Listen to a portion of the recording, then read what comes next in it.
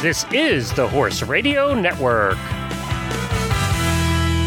This is episode 292 of the Stable Scoop Radio Show, Healthy Stable Design. And 2014 World Champion Jim Anderson's Road to the Horse. Please support our sponsors as they make this show possible. And today's Stable Scoop is sponsored by Kentucky Performance Products. You can find them online at KPP USA and listeners like you.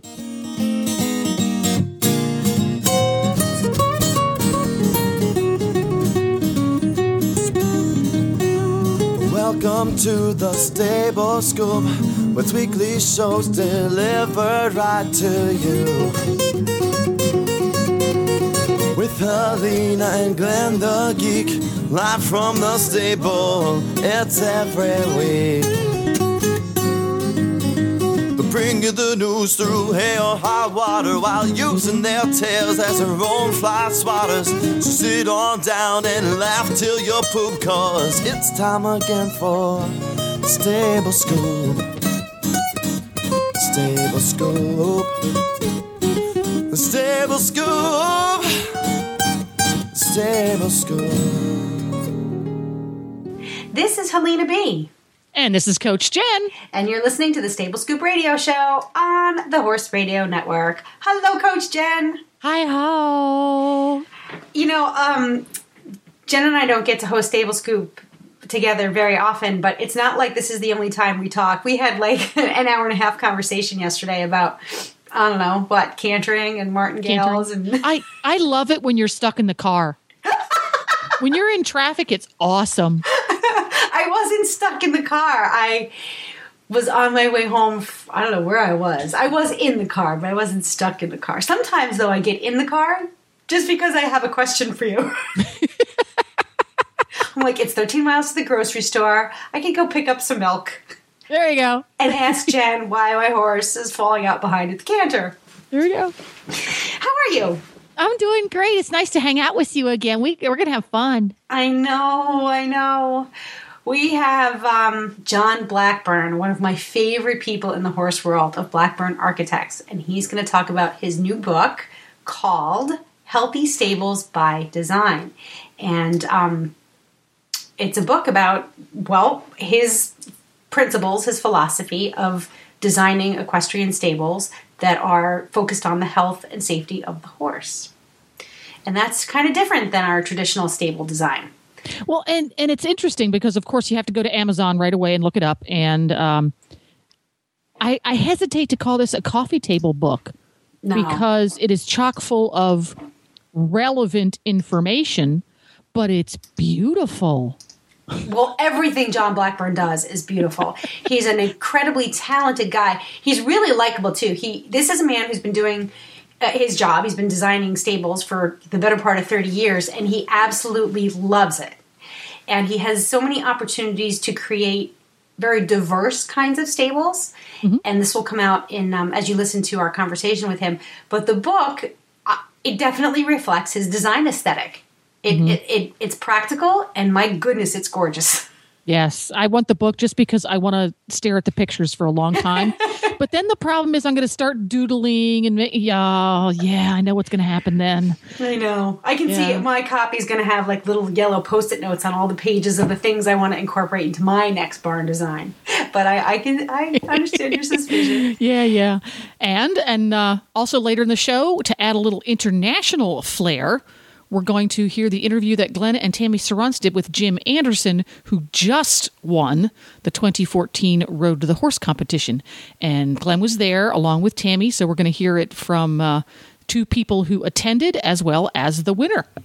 And he's chock full of information, so that's going to be a nice full stable scoop. That'll fill it right up. It's a full scoop, Helena. It's a full scoop. It's a full scoop. But before the show does get underway, we're going to take a quick minute to hear from one of our sponsors. This Nutrition Minute is brought to you by Kentucky Performance Products, the company that simplifies your search for research-proven nutritional supplements at kppusa.com. The horse that matters to you matters to Kentucky Performance Products. Feeding your horse starch-laden grains can lead to colic, laminitis, and metabolic disease. Today, nutritionists are recommending the use of high-quality fat to provide healthy calories. Fat is an extraordinary energy source. It's readily utilized by the horse and contains more than 2 times the calories of starchy grains. Replacing grain with a high-quality fat supplement reduces a horse's risk of developing health problems. Equijewel Stabilized Rice Bran is an excellent fat supplement. It contains a balanced calcium to phosphorus ratio and won't cause mineral imbalances when added to the diet. Its all-natural ingredients are high in healthy fat and fiber. And best of all, horses fueled by Equijewel stay calmer and more focused on the job at hand. When you need to add healthy calories to your horse's diet, choose Equijewel. To learn more, visit Kentucky Performance Products at kppusa.com. This Nutritional Minute has been brought to you by Kentucky Performance Products. You can find all of their terrific products at kppusa.com.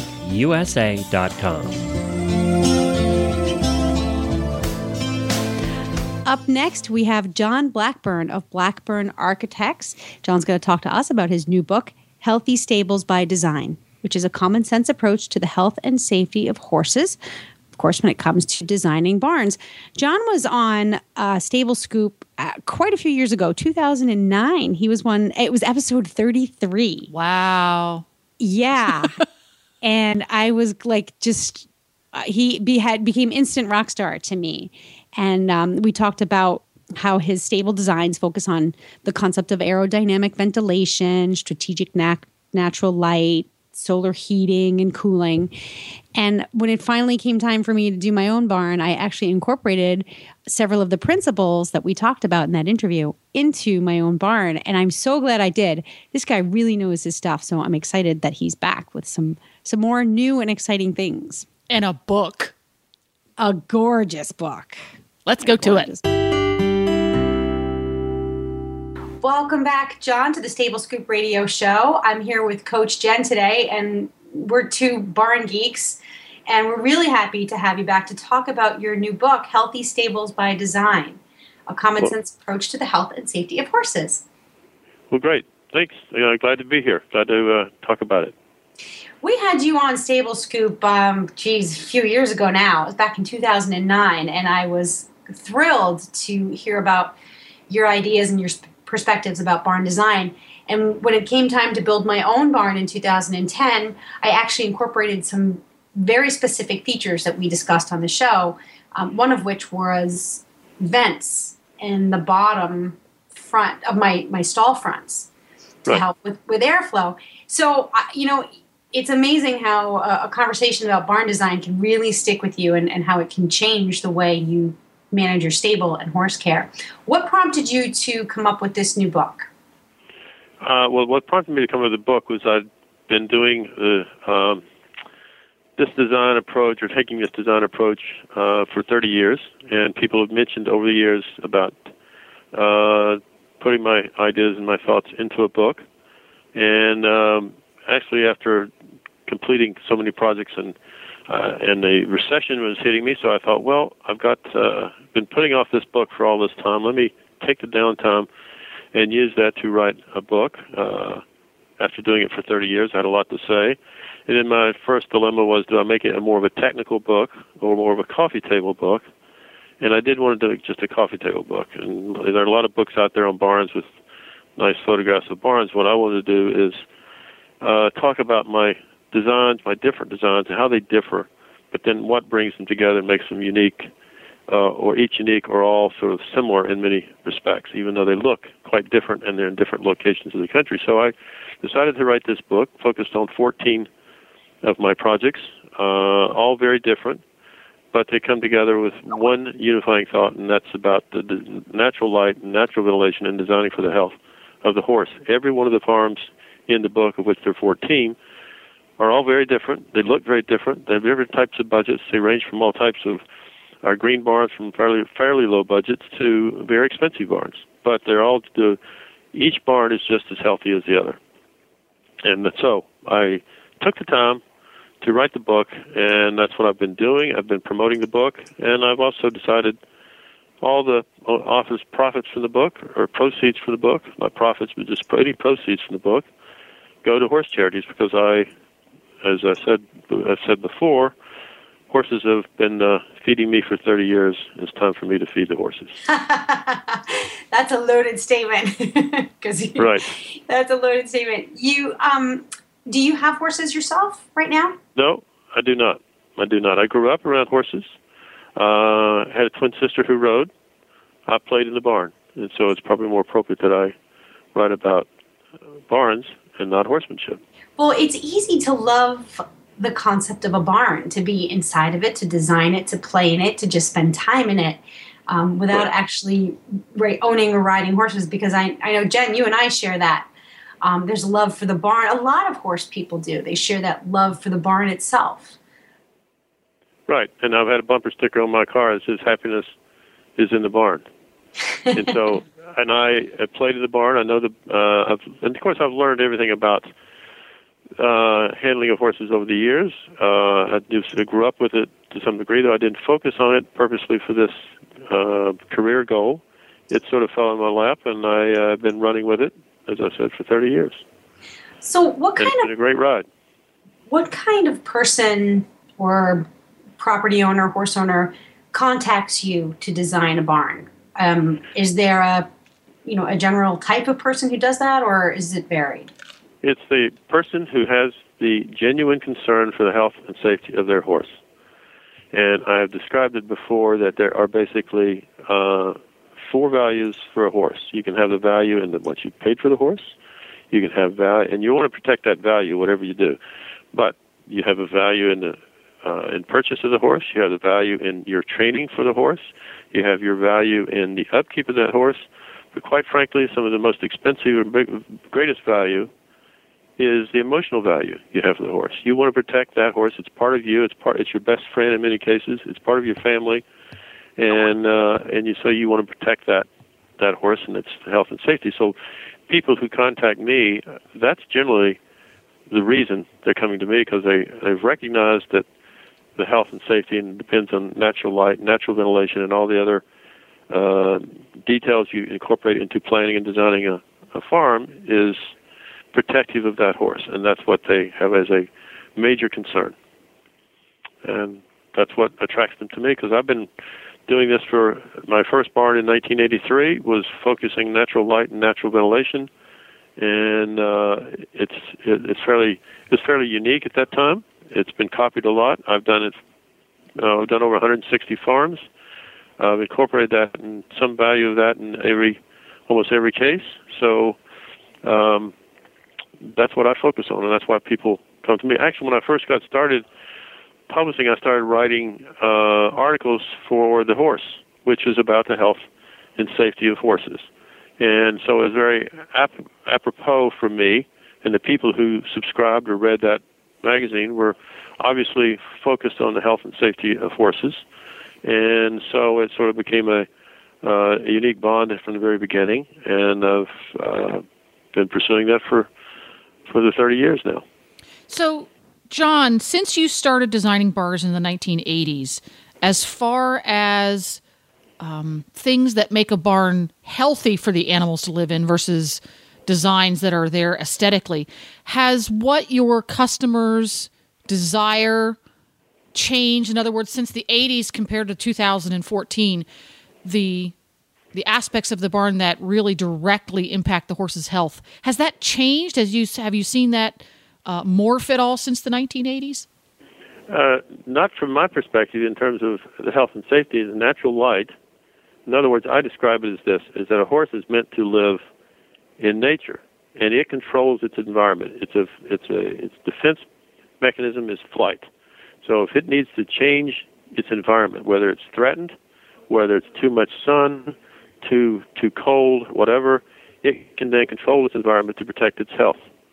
And when you take a horse out of its natural habitat, you put it into a paddock, and even worse, into a barn, which, by the way, a barn is one of the last places you actually should put a horse, is once you put it in that environment, it's at risk for disease, for injury, and you have to design that barn to protect the health and safety of the horse. In other words, I always say that the inside of the barn should be close to the temperatures on the outside, 8 to 10 degrees, within 8 to 10 degrees of the exterior temperature.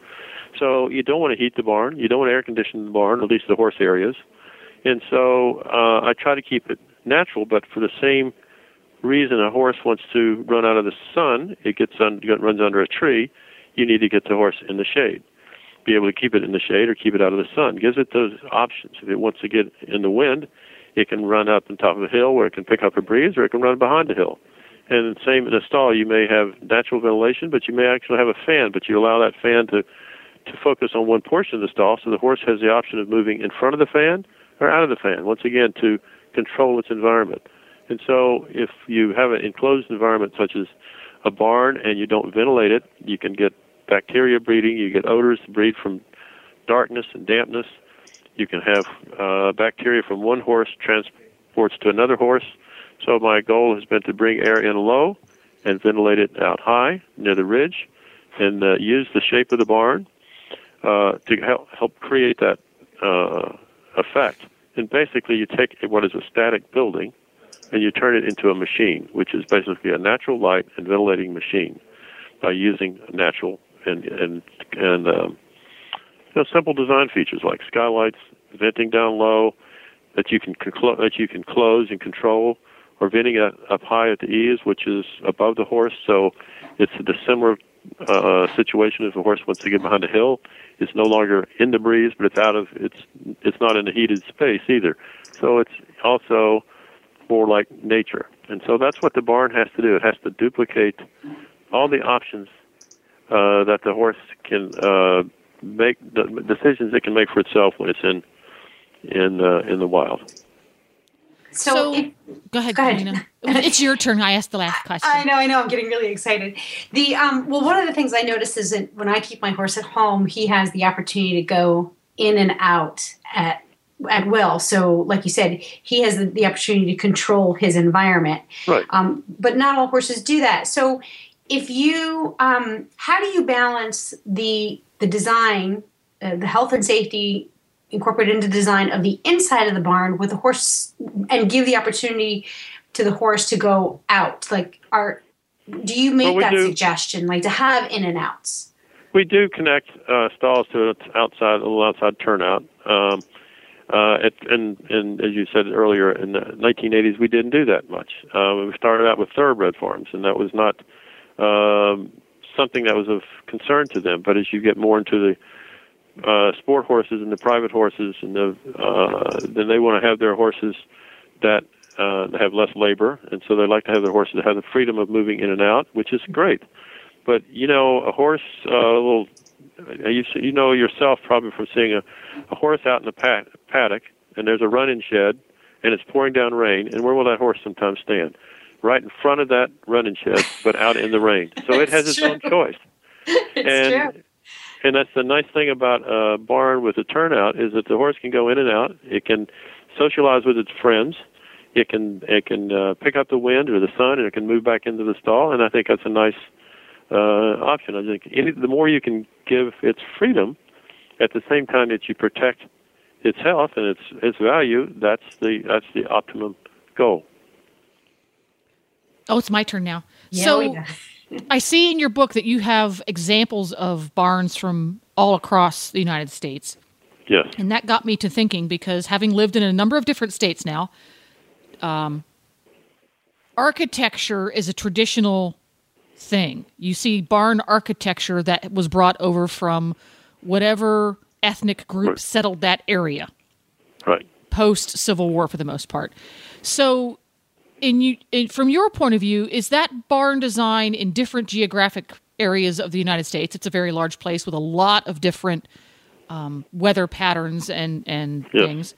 Is that still defined by culture, or is it now in this day and age defined by the geography and the weather patterns of that particular part of the country? For example, in Southern California, are they still building barns because of the Spanish and Mexican heritage, or are they now building barns because it needs to be built this way because we're in Southern California? Well, you've hit on a unique key of my book that I try to focus on, is how do you, in other words, the barn that you design for in South Texas is going to be different than the barn you designed for the Upper Peninsula of Michigan, just because the environment's very different. But you will still design for the health and safety of that horse, and so it may have some impact on how you introduce natural light and natural ventilation, but the basic concern of the health and safety of the horse is the same. And you respond a little bit differently in each location. And the actual architecture can change based on a combination of things. One is its context, its image, or its location, such as, say, Rancho Santa Fe, where they want to have an architectural style that fits into their context, or it could be Texas, or it could be New England, or Kentucky. So all those are a very different architectural context.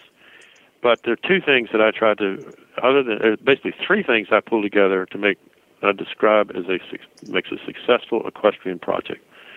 One is, of course, the health and safety of the horse. You want to suit the needs of that. The other two is to suit the demands of the site, wherever it is. If it's at a desert location or a tropical climate, you want to adapt to those what I call the demands of the site.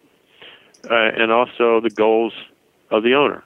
For example, the goals of the owner may say, for example, if you look in my book, the one in Pegaso Farm in Chicago, that has a very different look than most barns. In fact, the owner said, I don't want your typical X bracing on your doors. I don't want your typical steep roof. I live in a prairie-style Frank Lloyd Wright house. I like that style, and I would like and it's popular in that area, which is north of Chicago. And so he asked if we could design something to, at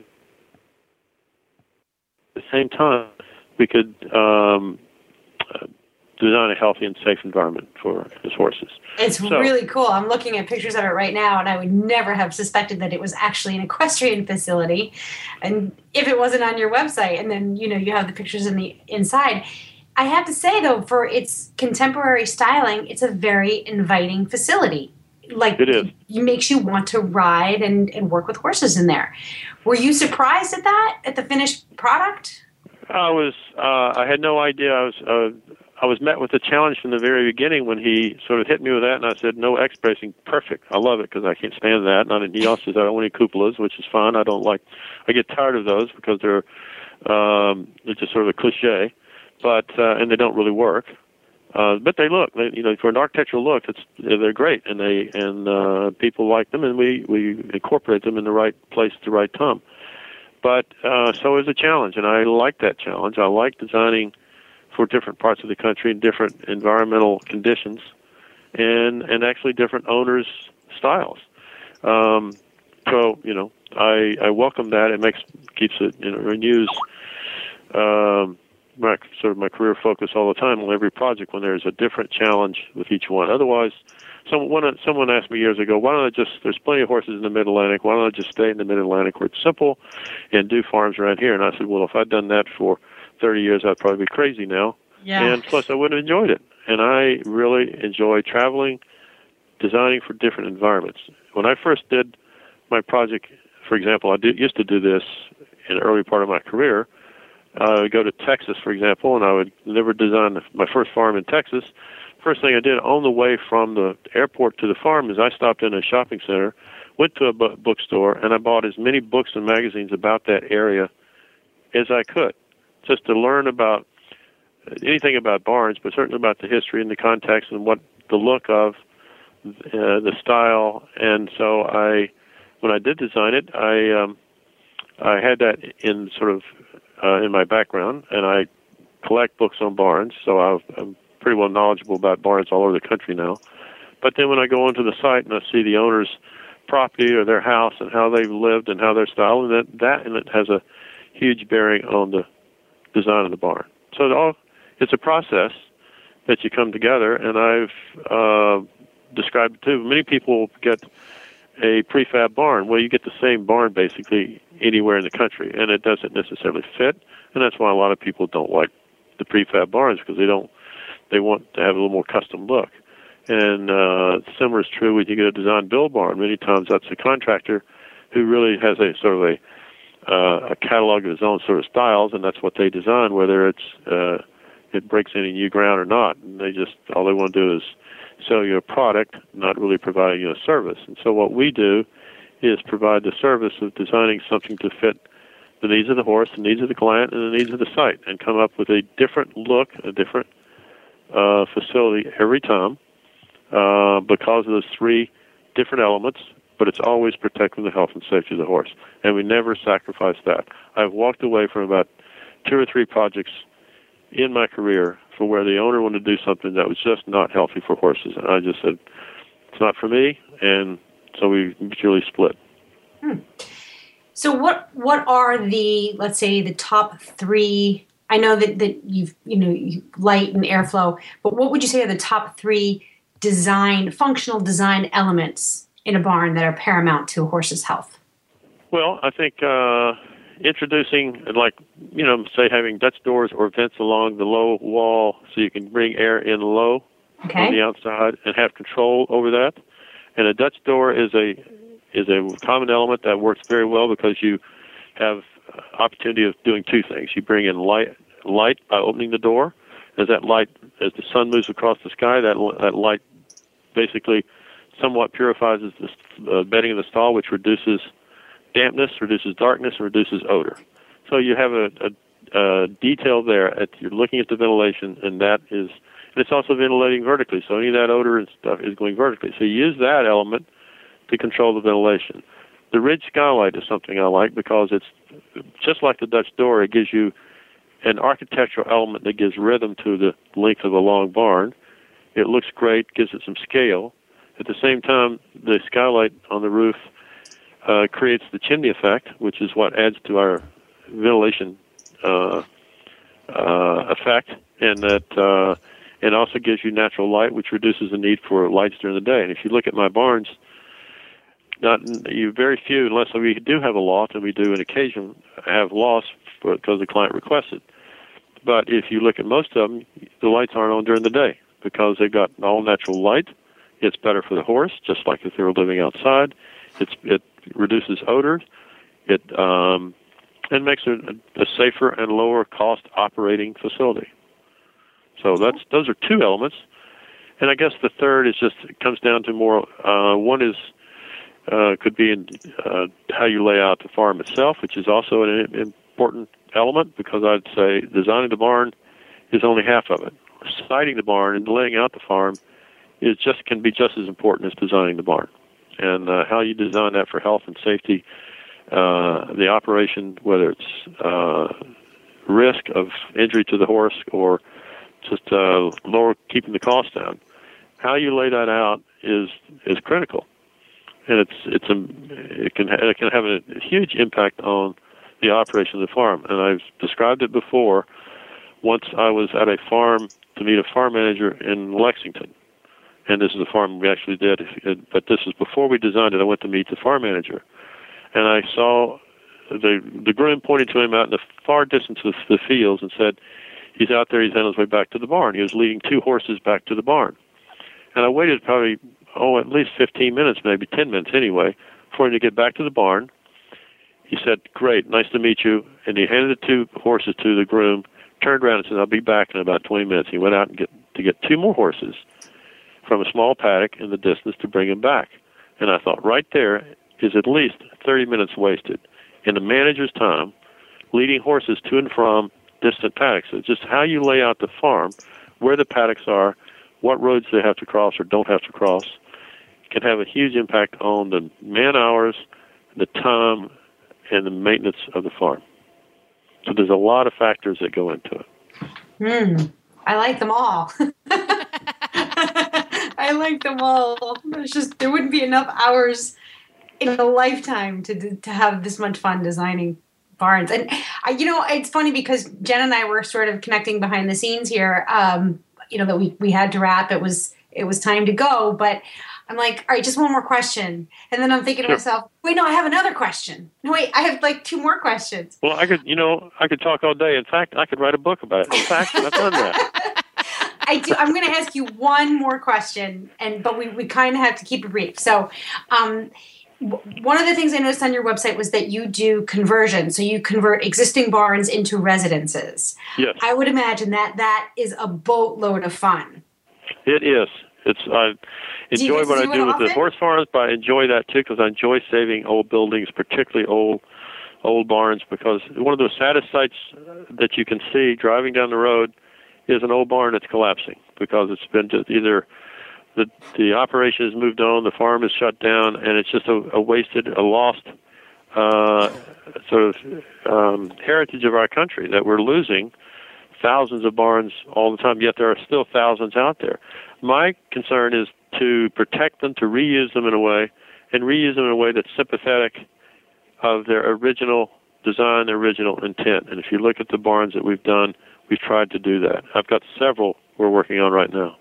And party barns, different event centers, places to have weddings, places to have parties, places for families to get together, because some of the farms we do are compounds where they have several family members living on the farm, but rather than have them all gather at one house, they gather in the party barn.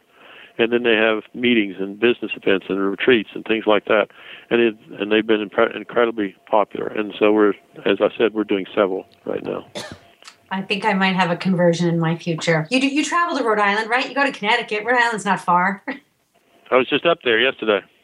Now, wait a minute, Helena. What? I don't know that you can make your house into a barn. It's a very small house. No. I want to go and find a new barn. I mean, a new old barn, and make that the house, and then build a party barn for my horses. There you go. That's the other point I want to make in designing the barns is a lot of people will design a barn for, and you can, for the ease and operation, the health and safety of the horse. But the other aspect that meets the program needs of the owner that they may not recognize is that you will spend a lot of time in that barn. You'll spend a lot of time with your horse, but very little time actually riding the horse, comparatively. So I think the social elements of how you design a farm or a barn to create areas where you can enjoy the people you're with, enjoy your horses, and focus on what you're interested in and your passion, but you may not be riding the horse. So you got to create those spaces, whether it's a group of tack and wash stalls, whether it's a tack room, whether it's a lounge, whatever it is, a place indoors, a place outdoors, places where you can gather with your friends and your horses and enjoy them. And that is an important feature of every certainly private barn. It's not so much part of thoroughbred farms, but when you get to the more private farms, that is an important feature to consider, and that's what we try to incorporate in every farm we do. Well, I can tell you that part of having horses at home is not just enjoying them, but entertaining them. Because we use our barn aisleway for pogo sticking, hula hooping, dancing, coffee, talking, and general shenanigans. And it's very entertaining to the horses. So I could not agree with you more about using that space for more than just grooming, tacking up, and riding. Barns are a great place to have parties. You're preaching to the choir, buddy. Well, Thank you, John Blackburn, once again for joining us on Stable Scoop. Tell us where people can get your new book. Well, I think you can buy it online. I do book events, but most bookstores have them, and Amazon, different places have them. But they aren't donating them to any of their profits to horse charities. And when I do an event, a private event, I go through and I will take books and I sell the books, and all the profits go to horse charities. So, all the proceeds go to horse charities. So, but you can go to Amazon, Barnes and Noble, and your local bookstore, or especially if it's a tack shop that may handle some books, and they can probably get the book. But there's various sources you can get them. Excellent. And it's Healthy Stables by Design, a common sense approach to the health and safety of horses. Well, my goodness, I think I could have picked John's brains for quite a lot longer. Can you imagine if we had time with this guy in person? Yeah. On a job site? Yeah. If we ever see him at a horse show, look out. Yeah. Or in front of a great big whiteboard. I don't know what architects use to brainstorm about design. Wouldn't that but be you fun? give me a bright red marker, a whiteboard, and John Blackburn, you won't see me for months. Yeah. If you are ever housebound because of a blizzard, All you do is you take out his book and a notebook and a pencil, and you can entertain yourself for hours. Yeah. I mean, who doesn't like to sit and doodle and create dream barns? Who doesn't love to do that? I know. It's like building forts. It's like designing forts. Yeah.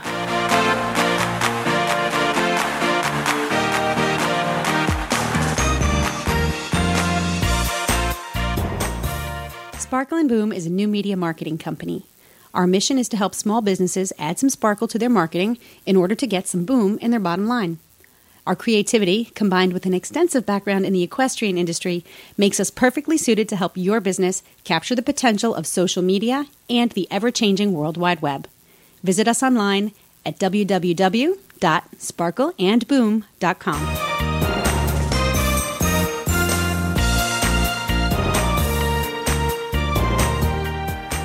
We've got some other cool stuff to hear about today. The adventure in horsemanship that is Road to the Horse. We've got a little recorded interview that Glenn and Tammy did with the 2014 Road to the Horse champion, Jim Anderson. So let's tune in right now. Howdy, Tammy. Hi, Glenn. I'm like whooped. Road to the Horse was so long for me. I'm so tired, but it turned out wonderful as always. It was so good. This is going to be our wrap-up show. That's the reason I'm on the show instead of Alan, because I was there. I was at Road to the Horse and got to see the whole thing. So Tammy and I are going to sort of do our Road to the Horse wrap-up here, and we're going to have the winner on with us a little bit later, right? Yep. Jim Anderson from Canada. Got lots of new fans now, he has. Yes, lots of new people know his name. Well, and a lot of Canadian fans. There were a lot of Canadians there rooting for him this weekend. It was neat to see all of them down with their signs. Canadians can make signs too. Yes, they can, and I think they were already there with Jonathan Fields supporting him. So the Canadians, they kind of lucked out. They had two on the home team there with Jonathan Fields and Jim Anderson. Well, let's explain what happened from the beginning of the weekend. What basically happened is we had 6 wild cards that came in. Ultimately, there were 6 that came in. They had the horses from last year at Road to the Horse. They had picked out of the Remuda and took their horses home. And they were able to train them up for a year and then bring them back and do a bit of a competition, which was a lot of fun on Thursday. And the winner of that then went on to compete with the others in the main competition. What did you think of the wild card competition? I loved it. It's kind of like a Remuda makeover, wasn't it? Yeah, exactly. Who can do the most a in 4/6 quarter horse makeover. That's kind of what it was. I loved it. I really loved the freestyle, and I really loved how each competitor's horse kind of adapted a little bit of their personality. You know, you had Mary Kitzmiller, who was very, I don't want to say English orientated, but had a lot of freestyle to do, which was a lot of lead changes and a lot of lateral movements. And then you had Adam Tarpley, who was a ranch hand and was kind of more focused on cow work and making that horse a great ranch horse. And so all these horses kind of went off in almost different directions, and they all came back together, and they were all amazing. Every single one of them, I thought, had done a phenomenal job. They really had, and they really only had a year, and the obstacle course that they had to do was difficult. I mean, a lot of the people right now, this is what I heard the most in the stands this weekend was, my horse couldn't do that. And, they probably had that horse for 10 years, So there were a lot of people sitting around going, my horse couldn't do that, Yep, and these horses were doing it either after a year, and then in the main competition, they were doing it after 5 hours of training. So I know that was the biggest part, I think, in what I was listening to in the audience is people saying that. So the wild cards, they all look great. I got to make some friends this weekend. Adam, who you just mentioned, I got to meet him and his wife Shorty, and spent the weekend. Actually, sat on the airplane with his mother-in-law on the way home to Florida. Oh, really? She was on the airplane on the way home, sat right beside her, and we had a great time talking about the weekend. It was the shortest flight to Florida I've ever had. And they were such lovely people, and it's just, the people who are, for the most part, like Adam and all the wild cards and things, they're just people out there that actually do use their horses for a living. You know, a lot of them work on ranches, and you know, a lot of them compete, and they live that life, that ranch life, and that's what's so cool about chatting with them and talking to them, and you know, they're just real wholesome, good people. They really are, and I think one of my favorite times, Glenn, I went out Sunday morning at church, and Mary Kitzmiller and Sean Patrick had both of their horses at the front door of the arena, welcoming people as they came, and these wild cards, they were real people. They were people you could sit and have a coffee with or talk about horses, or they were so people friendly. You know, I don't know if that's the right term, but having them as part of the audience and someone who's very, very approachable, I think the fans really enjoyed that. Yes, I agree. And they were very accessible all weekend long. They really were. They were very accessible. So it was that my impressions were this. I was, and it's much the same thing as you said from last year. Now, I'm a horse husband. You know, I drive horses. I'm not what I would consider a horseman in any way, shape, or form. My wife is. But I found it absolutely fascinating. And I wasn't sure, you know, going into it, I heard what you had said about your first experience last year and how passionate you were about it. And so I went in with a really open mind, and I watched the whole entire thing. I watched the wild cards. I watched every session of the training that they did with these horses, and I was absolutely fascinated. I didn't think that sitting there watching 5 hours of training would be exciting. You know, because they're basically four guys in round pens with horses. And, you know, I was totally enamored by the whole thing just because you could see the personalities coming out so quickly of the clinicians and the horses, for that matter. Yeah, both. Yeah, both. But it was amazing to watch the progress. The horse, I thought on day one, I thought actually Antoine had probably one of the best, quietest horses. And by day two, he wasn't so quiet anymore. And it turned out to not be one of the best horses to work with. So, you know, it was really interesting to watch that change over that period of time in these horses. It really was. And after the event each day, I was very fortunate to go and attend a press conference where we would talk to the competitors and the wild cards. And I was there with some magazines, and they asked the question to these wild cards of tell us about the relationship with your horse. And I remember in a magazine asking that of Sean Patrick, and he looked up and he said, he's my best friend. And it wasn't a horse training contest. It was an exhibition of relationships to me. It was these wild cards, they love these horses, and that is so obvious with our winner, Jim Anderson. But all the wild cards have these amazing relationships with these horses. And that's what I think made it so special. When you watch Jim Anderson out there working his wild card horse, Maverick, you could see the love that he has for that horse. And I think that's what made it so passionate. I agree. And not to mention, Tootie puts on a good show. Oh yeah, we have always a good show. We have to talk really quickly about the fire in the arena. I have never seen that done before, and you can find video of it, I'm sure. It's not even on your Road to the Horse page, but they basically poured kerosene, must have been kerosene, down on the arena floor onto the sand and made the Road to the Horse RTTH symbol out of fire with a darkened arena, just lit it on fire. And then they had these guys going around with fire whips. And then I had another new friend of mine down in the arena there, Ellie O'Brien, doing the fire sparkler thing. It was just an incredible thing to watch. Although I think they learned a valuable lesson. You have to drag the arena after, because none of the horses want to cross the black lines that are left in the arena after the fire. I think there was a valuable lesson learned there. No, that was pretty cool. And I think the opening ceremony where Dan James had made a grand piano platform and jumped his horse on top of the piano. With somebody playing the piano, you know? Yes. That was pretty cool. You know, I loved that, and there's lots of photos of that on Double Dan Horsemanship Facebook. But, everything was exciting, and I think, though, this is a different kind of audience, Glenn. These aren't, someone told me, they quoted, and they said, these aren't drink the Kool-Aid people. And they're not. These people, they love the horse. The fans love the horse. And I think that's why they appreciate the relationship so much. It is just a phenomenal group of people. Well, and they understand it because they were noticing the little tiny nuances. When a horse's light bulb would go on, they got it, where somebody that didn't know anything about horses or had never dealt with horses before, I'm sure somebody that has never dealt with horses before sits there and goes, don't horses just do this? You know, they all think that we get on, we ride, they can do anything, and you have nothing to do with it as a rider. That's what non-horsey people think, and I'm sure sitting here watching this, they would be going, oh, what's the big deal? You know, whereas, you know, so you truly do have to have a horse crowd there.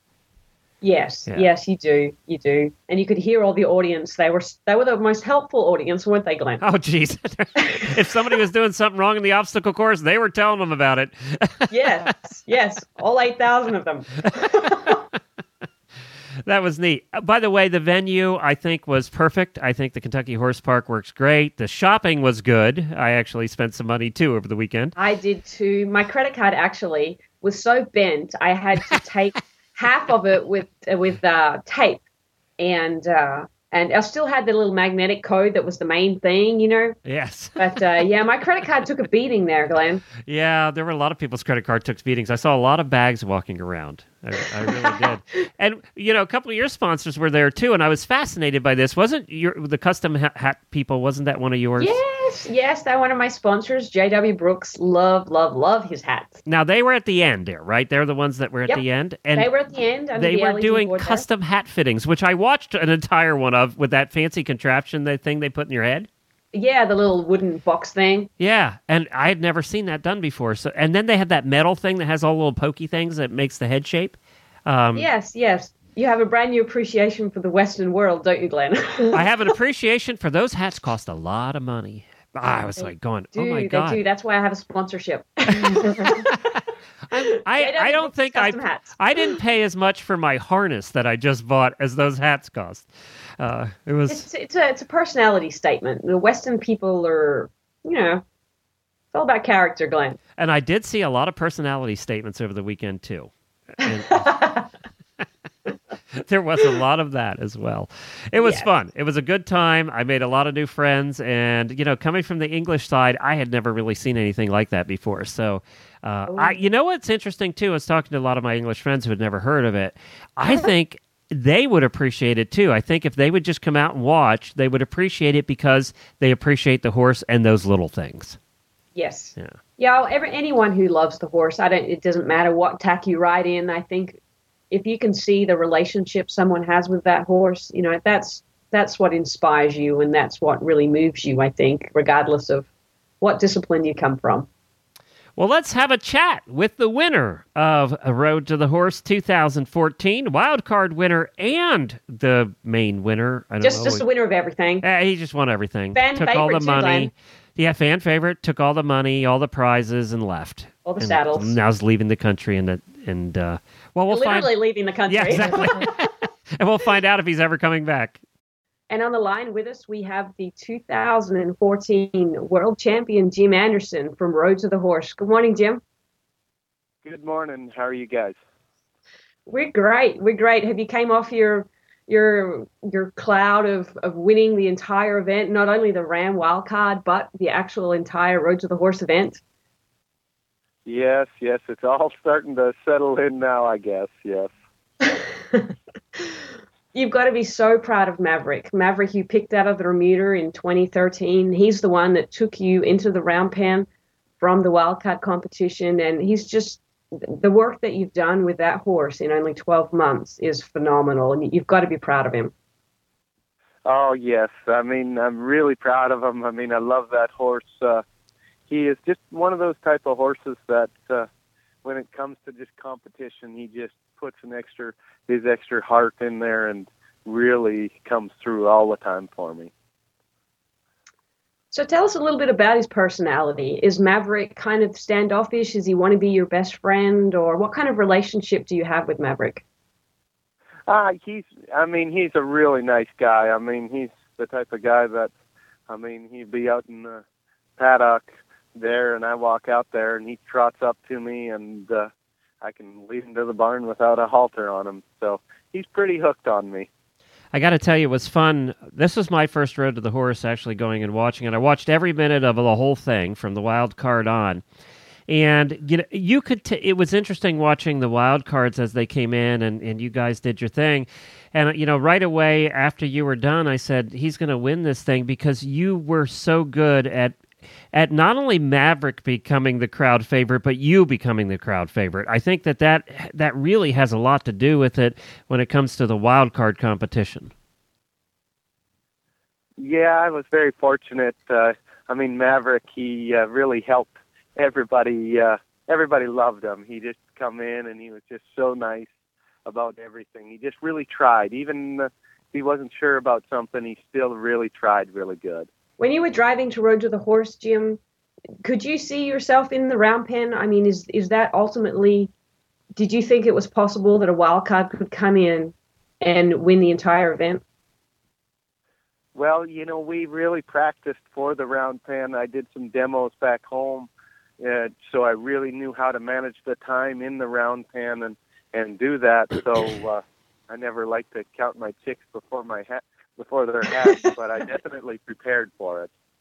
Jim, I have an interesting question. So you win the wild card, and then you're thrown in. You're thrown into the middle of the Remuda, and you pick your horse, and you picked an amazing horse. It turns out, but at what point during that over 3 days, 5 hours of training, at what point do you go, okay, I'm connecting with this one? How long does it take to get to that point where the light bulb goes on for you and the horse?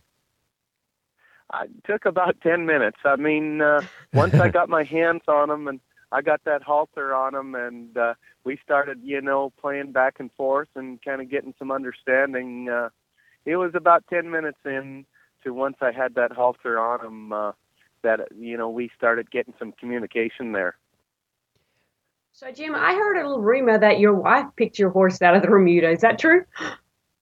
Well, my wife and my pen wrangler did pick my horse out. Yes, there was lots going on in the Road to the Horse, and in the morning is when Remuda would come into the arena, and I needed sleep. So Dylan and Andrea both got up and went out at 6 o'clock in the morning and watched the horses and picked them out. Yes, they gave me the sheet of paper and had to draw which horses to pick. So I actually was lucky enough to watch the Remuda get exercised early in the morning, and that little grueler, when they put the spotlights on, he was the first one to chase those spotlights around on the ground, and he was so curious, and he was so inquisitive and so brave. And is that why he was her first pick? Well, he was, Dylan and Andrea, both really know how to read a horse, and he was very much a leader, and he was very, very much confident in himself and dominant. So he was going to take the obstacles well, just because he could take that spotlight and different stuff. But in that, you always have the dominance there, and he tried to be a little dominance over me, which I knew that, but we also knew I could get riding him quick. So that was a big thing, is to be able to get on him quick. And didn't you pick a horse, if I remember right, that the others wanted too?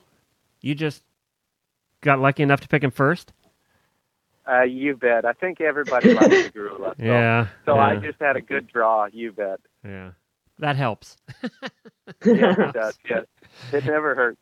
Antoine is the one that ended up with a tough horse. Watching the whole weekend, that horse was tough with him the whole weekend. Yep. That horse is actually headed back to Switzerland, Glenn.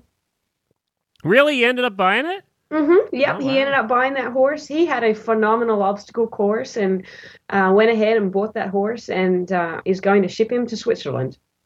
He became he became a crowd favorite when he got that horse that he had trouble with all weekend to actually even do the obstacle course, let alone do it well. That takes some horsemanship. He did amazing in the obstacle course. Yeah. Yeah. He really did. So, Jim, you have purchased Smokey, your Grulla horse, and he's with you right now? He is, yes, and he's riding really nice. We've rode him outside here and over some obstacles, and he's coming really well. He's starting to stop and starting to turn around a little bit, so he's definitely on the road to success. And have you ridden him in your brand new saddle, or is that thing being mounted somewhere in a glass case? I think we're just going to leave the saddle in the house is what we're going to do. You worked hard for that for a whole year. Yes, that's right. So what's your plans with Smokey? Are you going to do some reining with him, more of an obstacle kind of horse? I really want to do really similar to what I did with Maverick. I would like to do some reining with him, some obstacle course. I'd like to do some liberty with him. Just get him to be really an all-round really nice horse. Jim, you were on a different radio show yesterday or the day before, and somebody popped in. Tell us about that you were not expecting. Yes, it was a very nice somebody popping in. I got invited back by Tootie, which I mean is just amazing, and I was just thrilled and honored to be invited back next year. So that really made my day. You mean you don't have to do a wild card to qualify next year? No, not next year. I guess not. Yes. It's going to seem you'll have so a lot more weight on your shoulders next year. Yeah, it's going to seem so easy for you. You're going to show up. You don't have to do anything on Thursday. You can just hang around, drink Watch the beer. Bermuda. Yeah, that's right. Yes, I'll be able to watch the Bermuda this year. Yes. Well, congratulations. It was a pleasure watching you all weekend. It was a pleasure watching everybody. I mean, everybody had their own challenges and their own things that happened. You had some good competition this year. And it certainly came down to the wire. And you, unlike other years, like when Guy was in last year, he wasn't really leading and up to the final obstacle course. You were steady all weekend. I think that really meant a lot to the judges. Yeah, I mean, the competition was great. I mean, all of the clinicians were just really good hands out there. So it was really nice to compete with them. And, I just kind of stayed with my program and kind of with my goals each day. And, it turned out really well. I was really happy. I do have a question, Tammy. One more to follow up on that one. There was some alluding over the weekend, and I know you guys hang out together and you all know each other. And if you don't know each other personally, you know of reputations. Do you actually discuss what happened that day? When you're at the day one, do you talk about your horses and things with each other, or do you pretty much keep that quiet? Oh, the group was a really good group. I mean, Dan Steers and Antoine and Jonathan, they're all really nice guys. So, we kept it light, but definitely, we always asked what they thought of the day and how they felt with their horses, and they asked the same. And so it was really nice that the camaraderie was really good between all of us. Yeah, it was good. So I've just got to ask, Jim, when you were going through the obstacle course, was there one obstacle that you were dreading? You were just like, oh man, I hope I get through this. Not really, I guess. I'm just a type of person that's one thing at a time. So, I thought we would be able to go through everything. I wasn't too worried. I guess it was the drag that really caused the most problems that day. I laughed when Antoine called it a big tick. Yes. Yeah, that probably was, and it showed to be probably the most challenging one was the drag with that stuff on it, yes. Absolutely. Well, we'll look forward to seeing you in 2015, Jim, and there's a $100,000 purse next year. That's got to be exciting. Oh, yes, I'm thrilled. I was thrilled and honored to be in the competition this year, and I'm even more honored to be invited back next year, so I'm really happy. They were 1 year too late on that $100,000, though. That would make paying the gas bill a little easier. But this is going to... And then next year, I'm really excited, too. I mean, this is the first competition I know of that's going to include 3 members of the audience, and they have a chance to win $10,000, too. I mean, that is a cool idea. That is really neat. That's an awesome idea, yep. Yep, so you're going to have a helper next year, whether you want it or not. So. Yes, well, I'll have 2 pen wranglers. Yeah, that's right. You just better hope it's not me, because that'd be bad. Thanks, Jim. Good. Have a great trip home. Great to chat with you, Thank Jim. you for Congratulations. putting me on the show.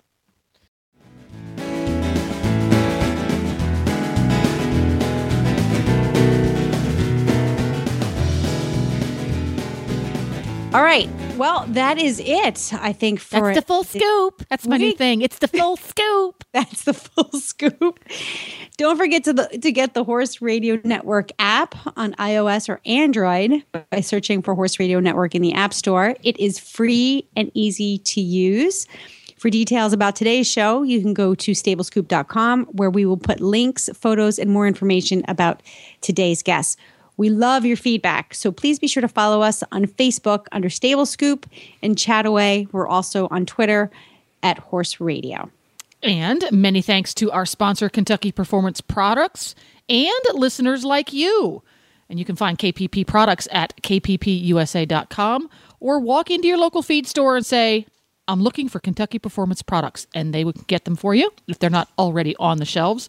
And if you go to stablescoop.com, look for the big banner in the center that says Become an Auditor, and you can support the Horse Radio Network shows and become an auditor and have some extra benefits too.